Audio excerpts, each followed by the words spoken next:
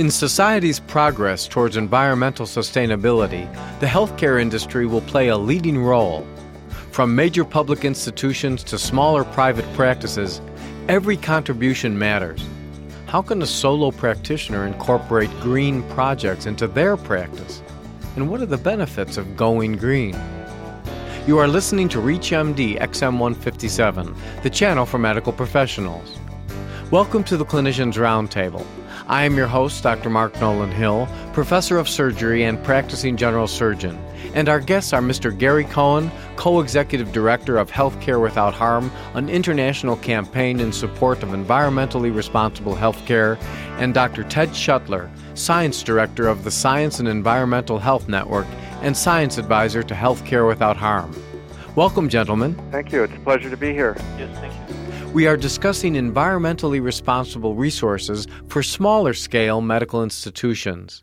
Gentlemen, for our individual practitioners, what are some of the steps that they can take towards environmental sustainability? Well, this is Ted Schuttler.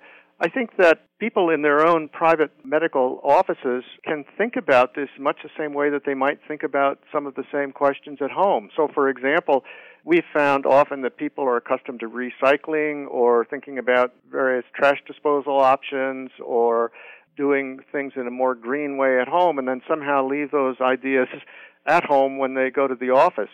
So we can begin to think about how clinicians in their private offices can begin to look at their operations, for example. Well, let's go through that. What could they really do? Well, you can start at the end, which is where we started, which is in waste disposal, and think about where the waste is going and how to minimize the waste stream and using recycling and so forth.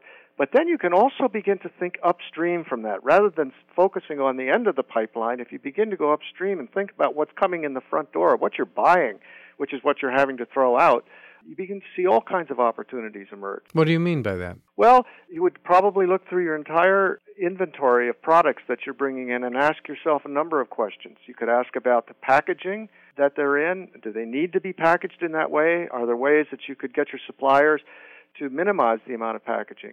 Could you be buying safer products for your operations, whether it's cleaning supplies for the office or even medical products? Are there alternatives that you might buy that in one attribute or another are greener and still perform just as well? What food is available in your office? If you go to a medical meeting in your conference room, what's being served? Are you supporting local agriculture? Are you serving food that you know is nutritious and raised in sustainable ways? How can you bring some of these ideas to the conferences that you go to when you go over to the hospital? So I think that there are a number of ways that individual practitioners can begin to integrate some of these ideas into their own practice. Well, as healthcare providers, if we take this community lead on green initiatives, does this lend credibility to the movement? Well, it certainly lends credibility to the movement because healthcare providers are generally trusted in their communities. I think that's clear.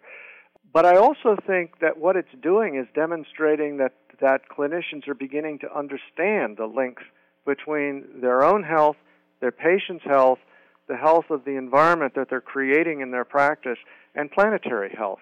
And that is a very useful set of connections to begin to recognize and address. Well, you know, I'm sitting here as a private practitioner, and I'm sure many of our listeners are private practitioners, thinking if we did some of these initiatives, would our practice be able to afford it monetarily? Well, the economic dimension of this is often quite surprisingly good because it does not necessarily mean more money. In fact, there can be money saving.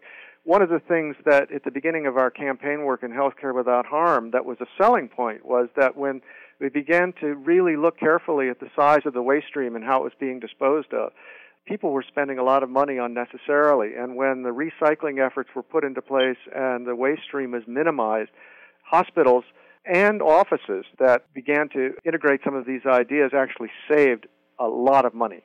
And so there can actually be cost savings in some of these efforts.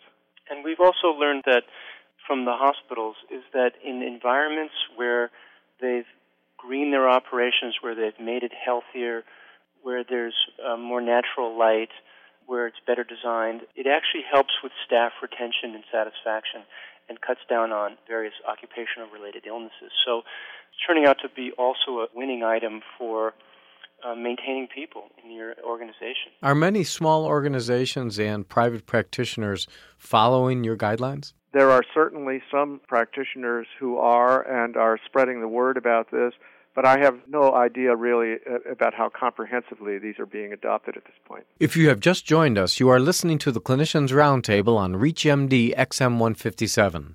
I am your host, Dr. Mark Nolan Hill, and our guests today are Mr. Gary Cohen, Co-Executive Director of Healthcare Without Harm, an international campaign in support of environmentally responsible healthcare, and Dr. Ted Schuttler, Science Director of the Science and Environmental Health Network and Science Advisor to Healthcare Without Harm.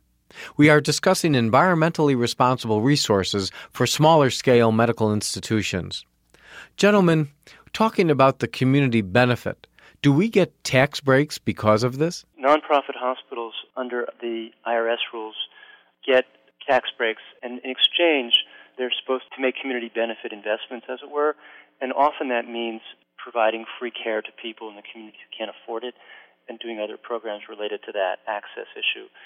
The IRS has recently passed new rules that allow for a broader definition of community benefit that could include environmental programs and other education and advocacy efforts that improve the environmental health of the community. And I think that's opening up some very interesting opportunities for hospitals to situate themselves within the broader healing that's required in their communities and not just in their institutions.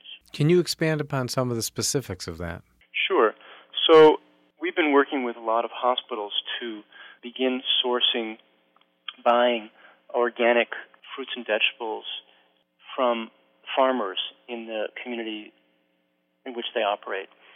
And so that's a really important effort because they can also support the education around that by saying, we in the hospital are now starting to understand the connection between healthy food and healthy people, and we're now going to spend some of our community benefit money to support education efforts in the larger community to increase awareness of the essential connection between healthy food and healthy people. And the hospital then becomes a locus for support for a larger transformation that needs to happen in society. Do you think that some of the physicians or even some of the public may say, perhaps we're making a bigger issue out of this than it really is?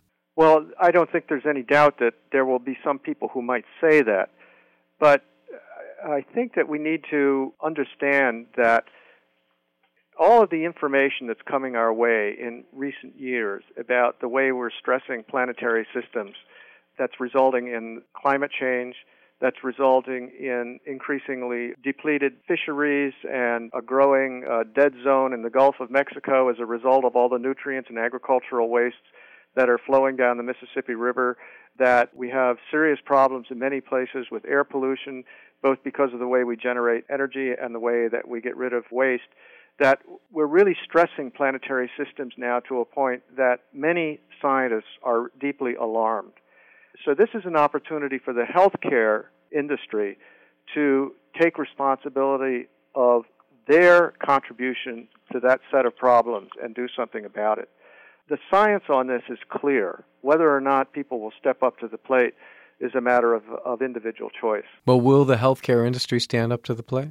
I think there's plenty of evidence that the healthcare industry is really beginning to do that. We're seeing exciting new developments in purchasing greener energy, energy conservation in hospitals, a lot of attention being paid to building design and operations to minimize the environmental footprint of the hospital operation, real efforts at trying to support sustainable agriculture for local communities, which not only brings in more nutritious food, but provides a real economic benefit to farmers that are farming in sustainable ways.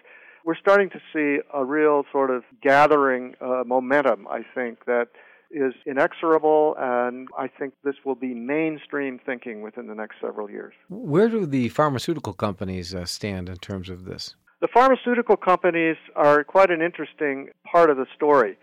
Historically, pharmaceutical companies have been one of the major contributors to the waste stream.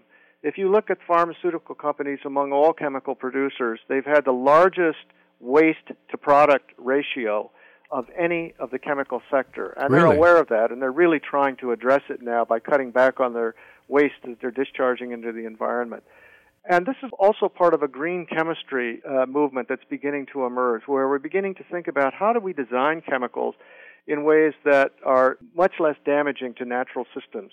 That needs to include pharmaceuticals as well as other industrial chemicals. On the other hand, we've also learned that pharmaceuticals themselves or their metabolites are making their way in measurable quantities into our waterways now. So we're beginning to see the circle close, and all of this is coming home to us.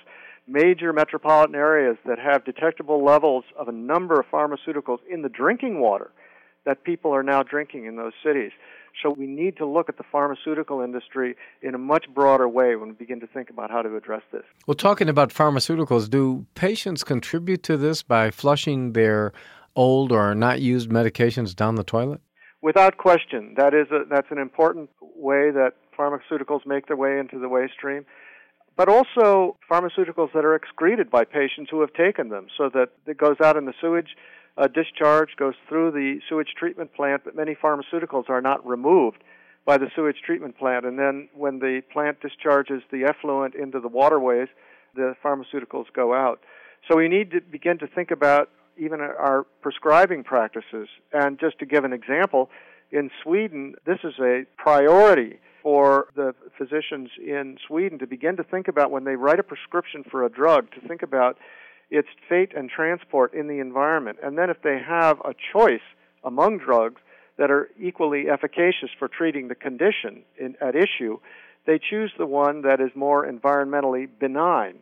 And there are handbooks now published in Sweden that will help the physician know that. You can have it sitting right on your desk, like a physician's desk reference. And if you have a choice of antibiotics or antidepressants or diabetes medicines or anti-inflammatories, you can take a look at that and see which one is more environmentally benign when you're making your prescription choice. I want to thank our guests, Mr. Gary Cohen and Dr. Ted Schuttler.